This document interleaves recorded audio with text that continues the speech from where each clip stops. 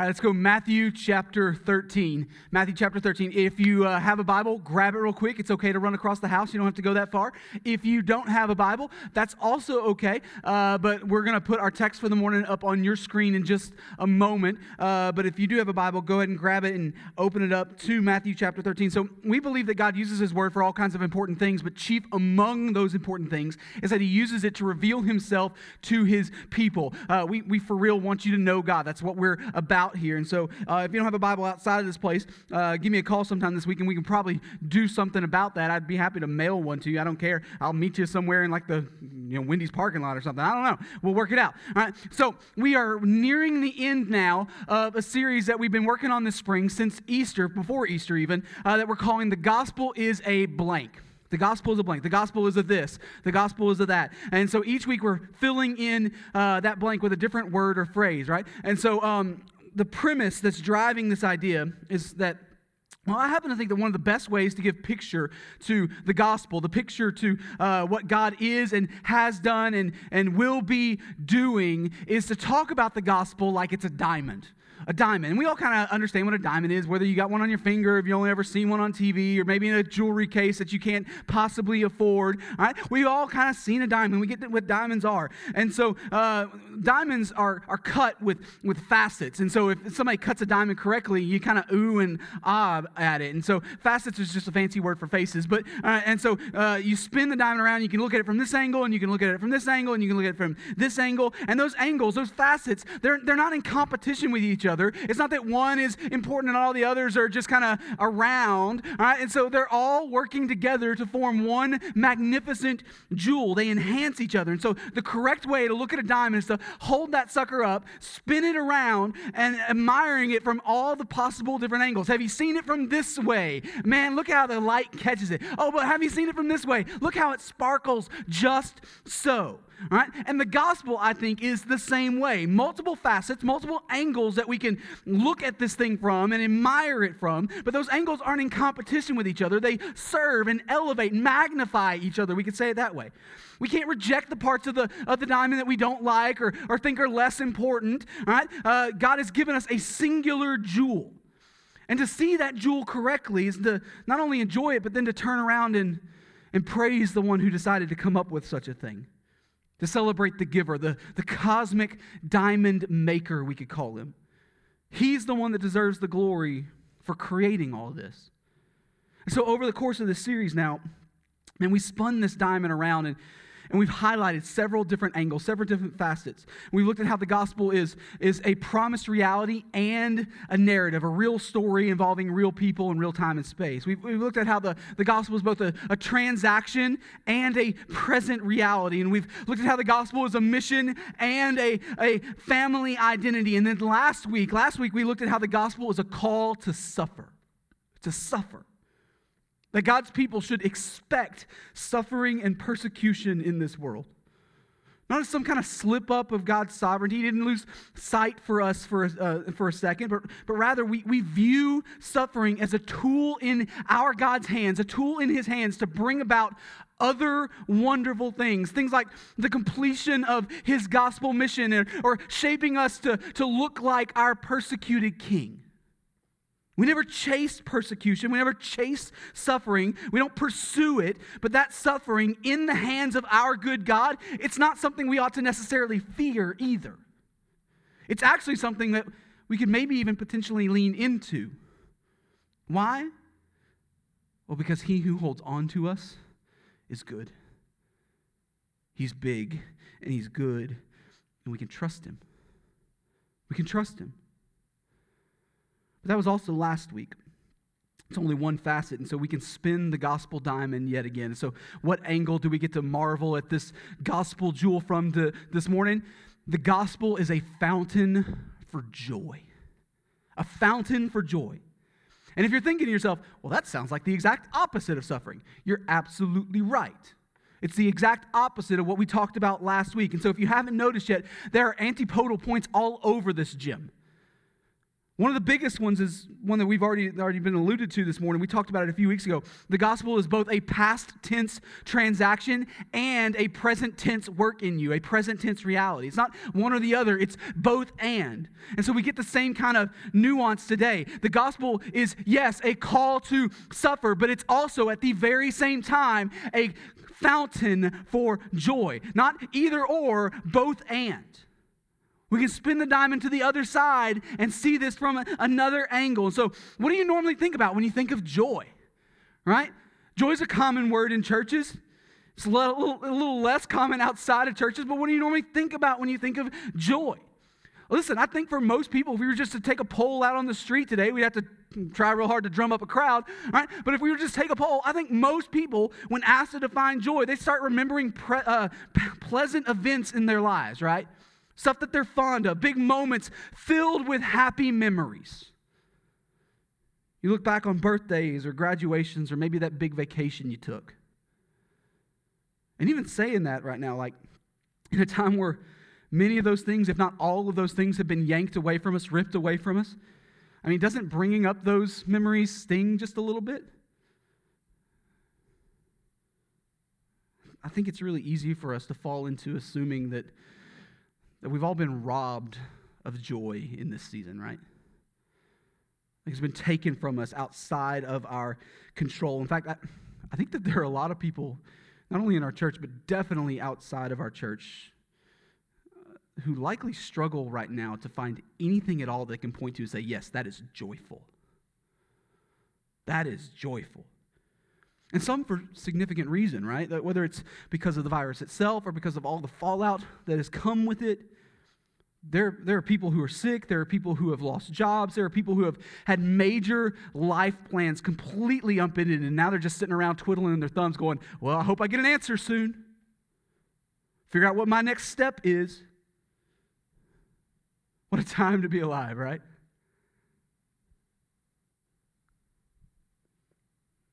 I know some people think it was probably weird to preach on suffering last week. I get that. But I can tell you, like, it feels weirder to talk about joy in this season. I think it's harder, even. It's harder to preach a sermon on joy. Don't you know people are dying? Don't you know people are watching their livelihoods crumble without any ability to do something about it? What do you mean joy? And it's precisely moments like these. Guys, I think it's precisely moments like these that prove to us how fragile the things that we find our joy in actually are.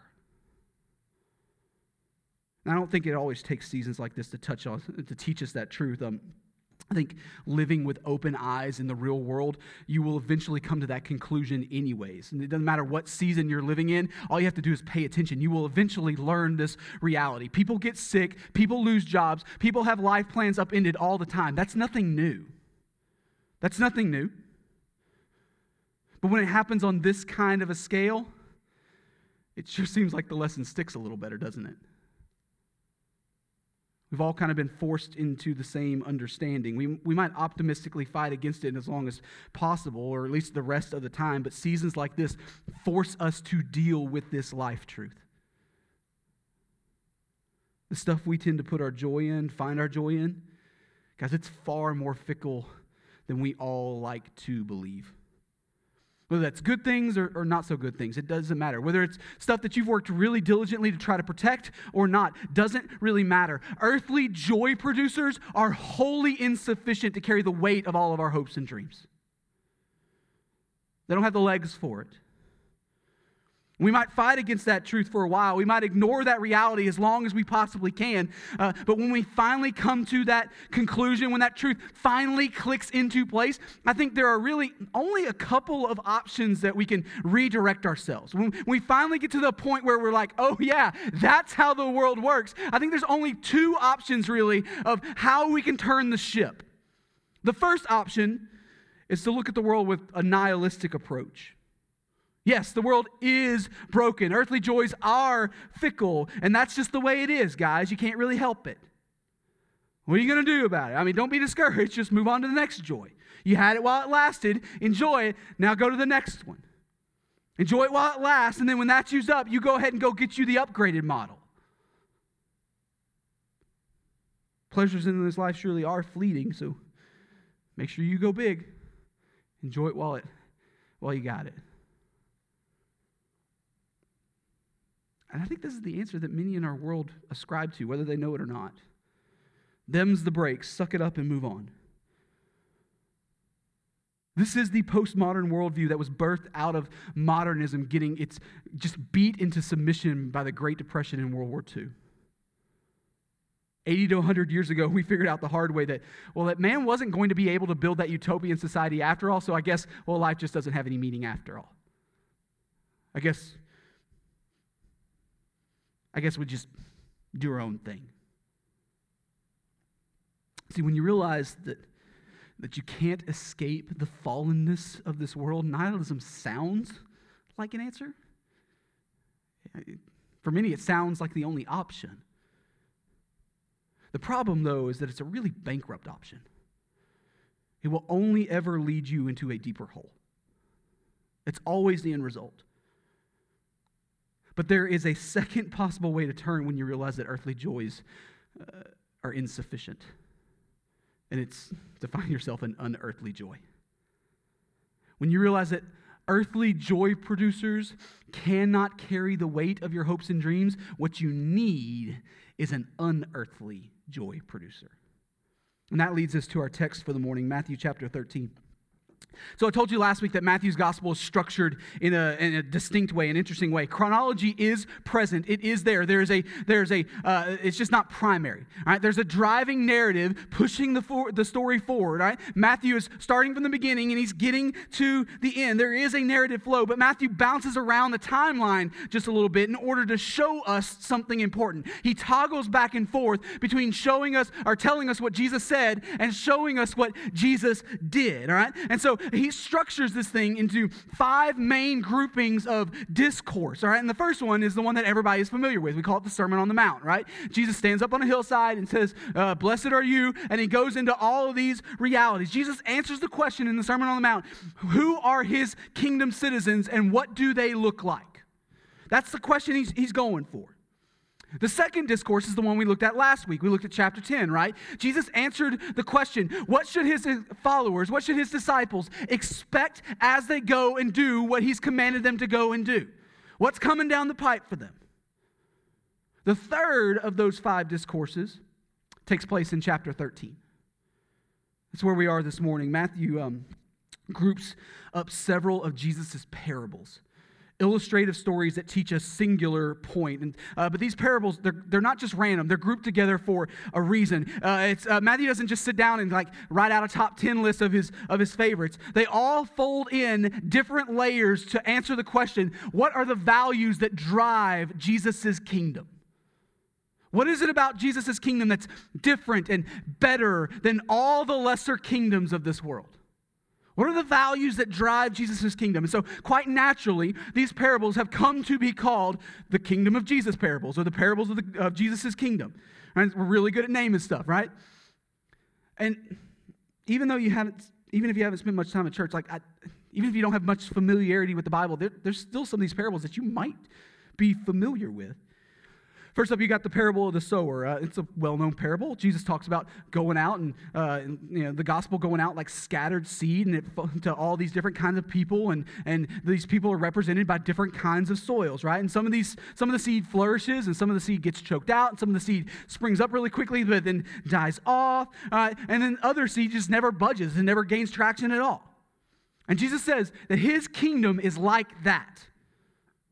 His kingdom is like that. Our job is to faithfully plant. Our job is to scatter seed. God is the one who works in people's hearts and will bring the increase when he wants to.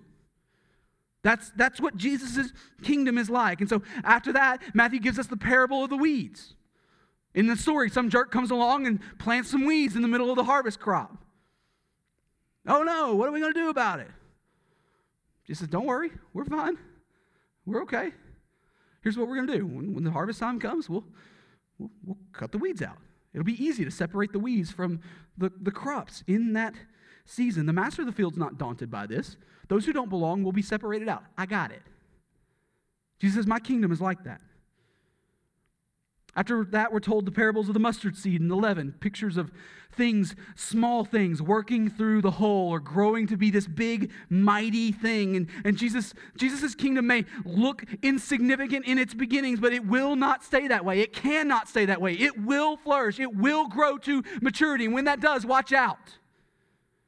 It's a force to be reckoned with. It ain't no small seed. It's the mighty plant. And that brings us to the two short parables that we're going to look at this morning. In chapter 13, look with me at verse 44.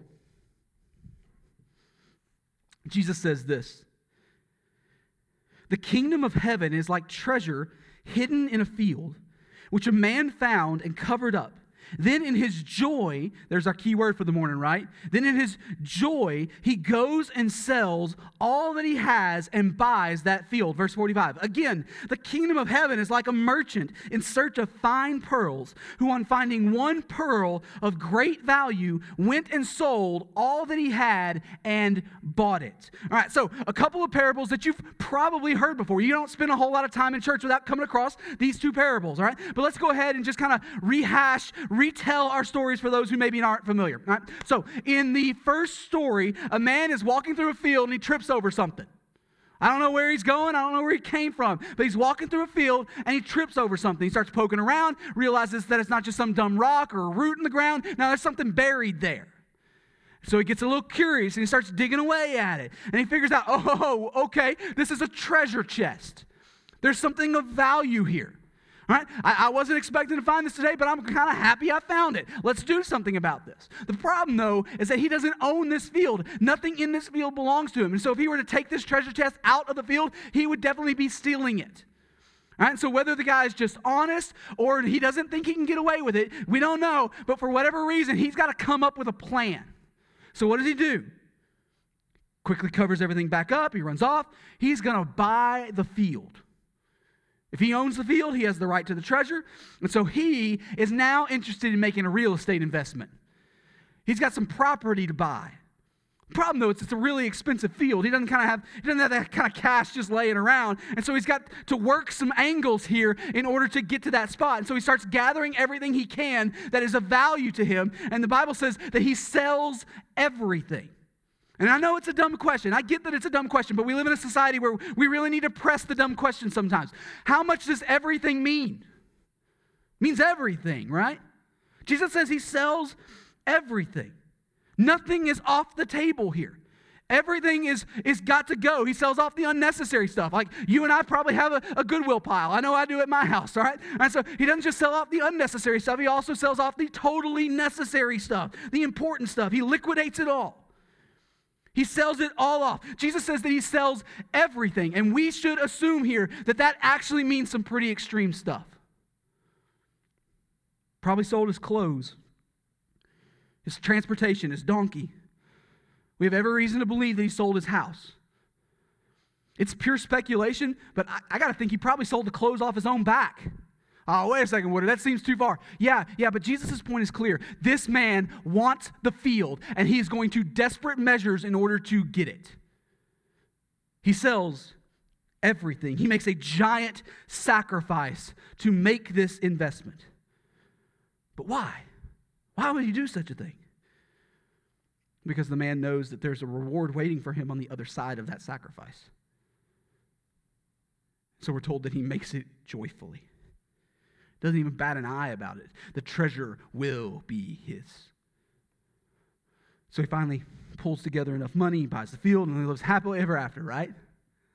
Right? He's now the proud owner of a piece of property worth everything he sold to get it. Oh yeah, and a giant sparkly treasure chest. And so in Jesus' story, this guy, man, he comes out way ahead. Yay! How about this guy? And Jesus says, my kingdom, it's like that. It's like that. And I think that most followers of Jesus, most Christians, we can point to times in our lives where we trusted Jesus even when we didn't have all the answers, where we walked through and made some kind of faithful sacrifice, and then we came out on the other side better off than when we started. I think almost every follower of Jesus has one of those stories, and if you don't yet, it's probably just because you haven't had your story yet. It's probably coming for you. Yes, there was sacrifice, but the guy made a wise investment, and Jesus seems to reward him here. What a story. I want more of those stories. But then Jesus tells another story right on the heels of that one. In story number 2, different man, he's walking through the market, and this time, instead of stumbling upon something valuable, he's looking for it. Fine pearls, Jesus tells us. We're also told that he's a merchant, so it's his job to buy and resell these things. So he's got a keen eye. He knows what he's looking at better than other people. He's searching out fine pearls. He's aiming for them. He's got money in his pocket and a plan to buy, and he's walking through the pearl district. And as he's walking, he passes by one of however many pearl stands, and he sees this one pearl sitting on a display in all its glory. He's got an aha moment. He gets tunnel vision. He goes full Wayne's World. Oh, yes, it will be mine. He's got to have the pearl. Such a beautiful thing. He's got to own it. So he digs into his pockets. He starts counting out all of his money, but he's way short of what he needs. And so, but never fear, because he will not be daunted. He will not be slowed down or hindered by such a minor setback. He's got a plan. And so he runs home and begins to search for everything he can that he can sell. He comes to the conclusion that this is going to take more than he first thought, and so he has to take a drastic step. And so he sells his home, and he sells his cart and his mule. He pawns off everything that's not nailed down, and then he races back to the market. He buys the pearl, and now he holds in his very own hands the thing that caught his eye. He has captured the thing he chased after. It's his. He did it. Woohoo! The angel chorus reaches its crescendo, and now all is right with the world. And if this were some movie, that's where the credits would roll, right? It would fade to black. We'd see who directed it, and we'd all leave the theater happy that the guy ended up happy. But in the real world,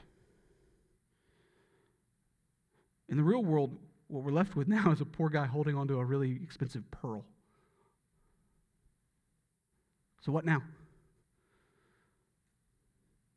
We're told that this man is a pearl merchant, so I'm pretty sure he's confident that he can turn around and sell it. Maybe he even already has a buyer lined up. I don't know. Jesus doesn't tell us that part of the story. Maybe he stands to even gain a considerable profit from this. Still don't know. But right now, this dude's homeless, possibly naked. I don't know. He went to extreme measures in order to get this one pearl. He sold off everything. He had to have it. You think there's some people in his life who think he made an unwise investment? You think there's some people watching this story from afar going, what a fool. What an idiot. I think there's some people watching him make each one of these steps going, what in the world is that moron doing? Doesn't he know what this is costing him? Doesn't he know he's extending himself too far here? What do you think the guy's wife had to say about this little development for the day? Hey, honey, I know we're homeless, but pearl. What do you think the neighbors are saying? Or his former neighbors, he sold his house. What do you think those around this guy are thinking about this guy? But there may be a better question to ask. Do you think he cared what they thought? Do you think he cared? Because I'll be real honest, I don't get the impression that he cares. I don't think he cares at all. I don't think he's worried at all what everybody else thought. I think he immediately understood the value of what was staring him back in the face, and he knew it was worth going to extreme lengths to attain it. Those other people, they don't know what he knows. They haven't run the calculus like he's run the calculus. He knows what he's looking at, and he is willingly, joyfully making the investment. They will mock. They will ridicule. They will call him a fool. And from their vantage point, he is. He is a fool. He does look like a moron running around trying to buy a pearl. To assess each of these stories from a distance is to naturally reach that conclusion. You can't help but think that if you don't know what's actually going on. If you don't know there's a treasure there, and if you don't know the value, the true value of that pearl from a distance, you think those guys are idiots. Both the merchant and the field owner, whether they were intentionally looking or they just stumbled across it, both of them had their eyes opened in that moment to something of supreme value, something of surpassing value, the value that those on the sidelines couldn't possibly make sense of. They had no clue about. Both of them saw it, both of them understood it, and then both of them joyfully, we're told, sacrificed everything they had in order to get it. And Jesus goes, yeah, my kingdom is like that. That's what my kingdom is like. Most people, they don't understand its value. I have not opened their eyes to that reality. And judging from a distance, if you chase after my kingdom, if you really chase after it, sacrifice in order to get it, you will appear foolish. It's coming for you. Count on it. You will be mocked. You will be ridiculed. You might even be persecuted and suffer for it. But listen, there's also an otherworldly joy found here. An otherworldly joy. Jesus says, my kingdom is of such surpassing value that when you see it, when you really understand it, makes sense of it, when it finally clicks into place, that what you're looking at is of surpassing value to everything else that you might give up. You gladly, you joyfully give up everything to gain it. Not begrudgingly. Jesus don't need to play that game. He's not some small God that needs to twist your arm or hold something over your head so you'll buy into what he's doing. Now, homie, don't play that.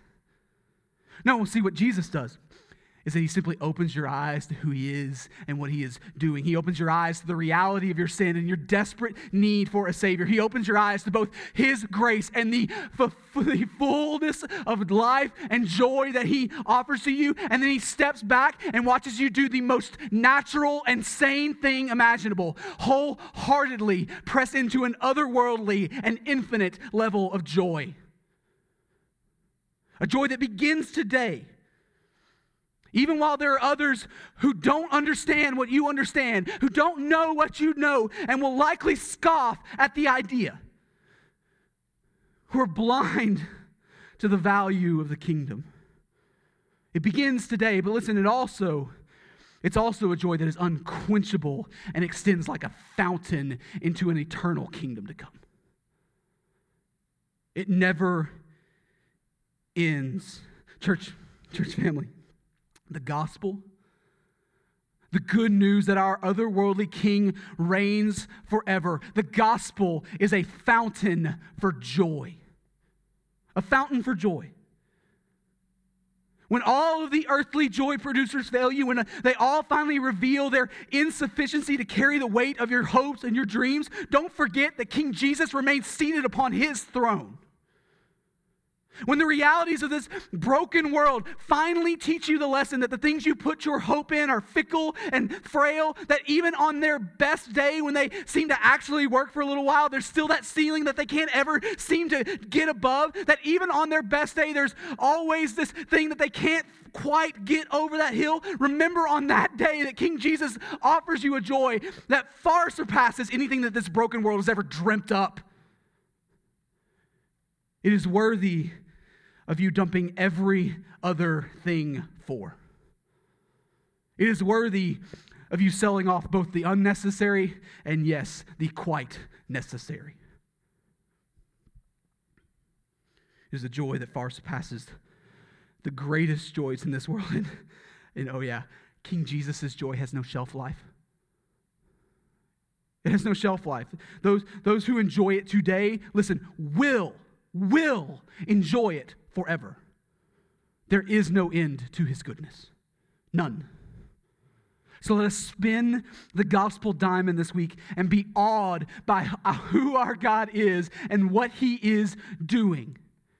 Oh, church, and then let us run quickly to do whatever is necessary in order to grab it, to attain it, to attain the joy of his kingdom. Chase it, pursue it, invest yourself in it. If Jesus' promises are worth anything at all, you will not be left disappointed. You won't. He is worthy of your trust because of who he is and what he offers. Both and. So what do we do with this stuff? I mean, how do we respond to God's word this morning?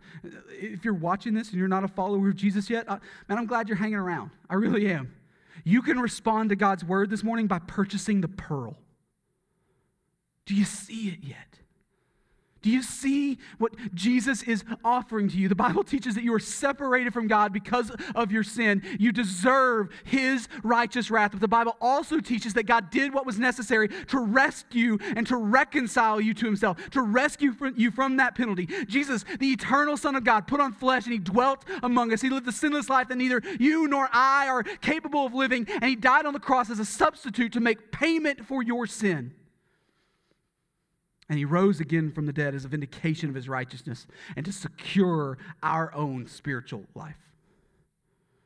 And now, as the conquering king, he calls on you to respond to him in repentance and faith this morning. And you can do that. You can turn away from your sin and you can turn to him as Savior and Lord. No matter where you are this morning, no matter what kind of device you happen to be watching this through, Jesus is there and he's calling you to respond to him. And so you can do that. You can respond to Jesus today. In a second, I'm going to pray and we're going to sing another song. That's a time for you to do business with a holy God. Call on him to save you this morning. Normally, I'd be down front here calling people to come forward and we'd talk with you and pray with you. I can't do that today. But listen, Jesus has never needed that. He doesn't need this moment. He's calling on you now, so give yourself to him. But man, I'd love to walk you through it. Just because we're separated doesn't mean we can't talk. We can get creative if you give me a call. Give me a call after we're done here. Jump in the pastor's Q&A. We'll meet at Wendy's. Whatever. You don't need me. But man, I'd love to help you walk through it. We could do that together. If you're watching this morning and you're already a follower of Jesus, our response isn't actually much different. It's not. Maybe you've responded to Jesus a long time ago, but there's all these other things that he's called you to that you haven't acted on, you haven't thought were worthy of your time or worthy of your attention, or maybe, let's be honest, you didn't think they were worthy of the cost. Yeah, Jesus, I know what you say, but look what you're asking me to give up for that. Can I ask, though, who could ever give you a better deal than Jesus? Like, even saying that out loud, how stupid do we seem? I'm guilty of that. Who could ever give us a better deal than Jesus? Like, you think he would ever try to pull one over on you? Saw you coming, so he changed the weights. Now, see, what's more likely the case is that the things that you thought were too costly, too pricey, are the very things that in our immaturity we didn't see rightly in the moment. We didn't see the value of yet. That's more likely what's going on. So my prayer, my desperate prayer is that God would open our eyes this morning to see the unsurpassable joy of his kingdom. The incomparable joy that comes with joining in what he is doing. My prayer is that you would correctly see the pearl and then joyfully buy it. Be pleased to purchase it.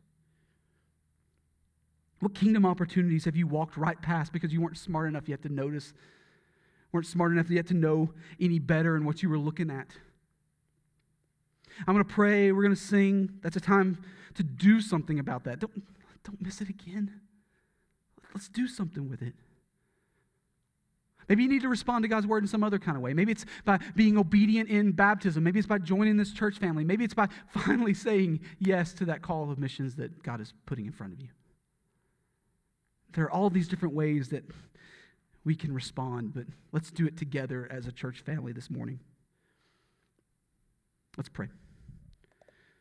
Father, thank you for the scriptures. Thank you for Matthew 13. Thank you for parables that give us a hint of what your kingdom is like. Open our eyes to see. Open our eyes to see. Let us see the value of who you are and what you are doing. Let us see the value of what you put on the table for us to walk in.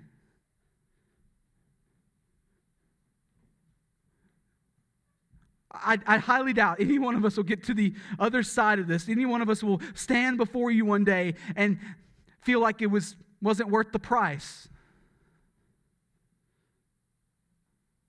I enjoyed doing what you called me to, Jesus, but I don't know. You asked me to give up a little too much.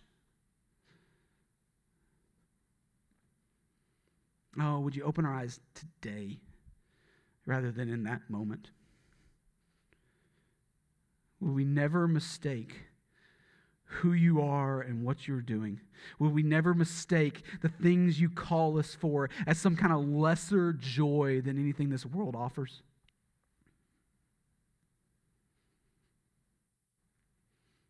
Thank you for being a God who far surpasses earthly things.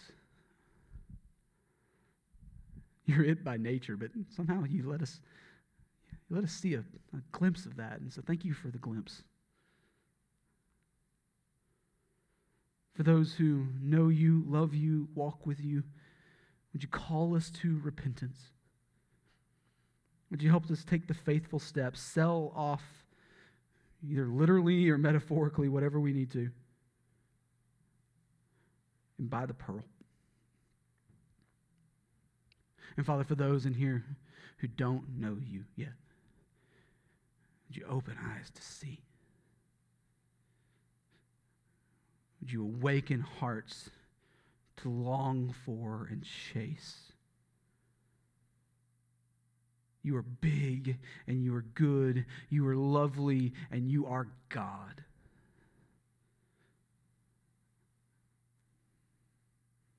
You bring people into your kingdom this morning. You create opportunities for us as a church to learn about these people you're bringing into your kingdom. Help us serve them well. Point them in ways that they can continue chasing.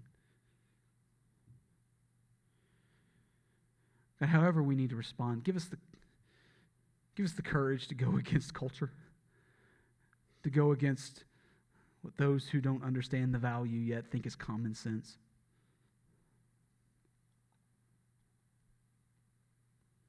But even more than that, show us your goodness. Because I think in that moment we don't care anymore.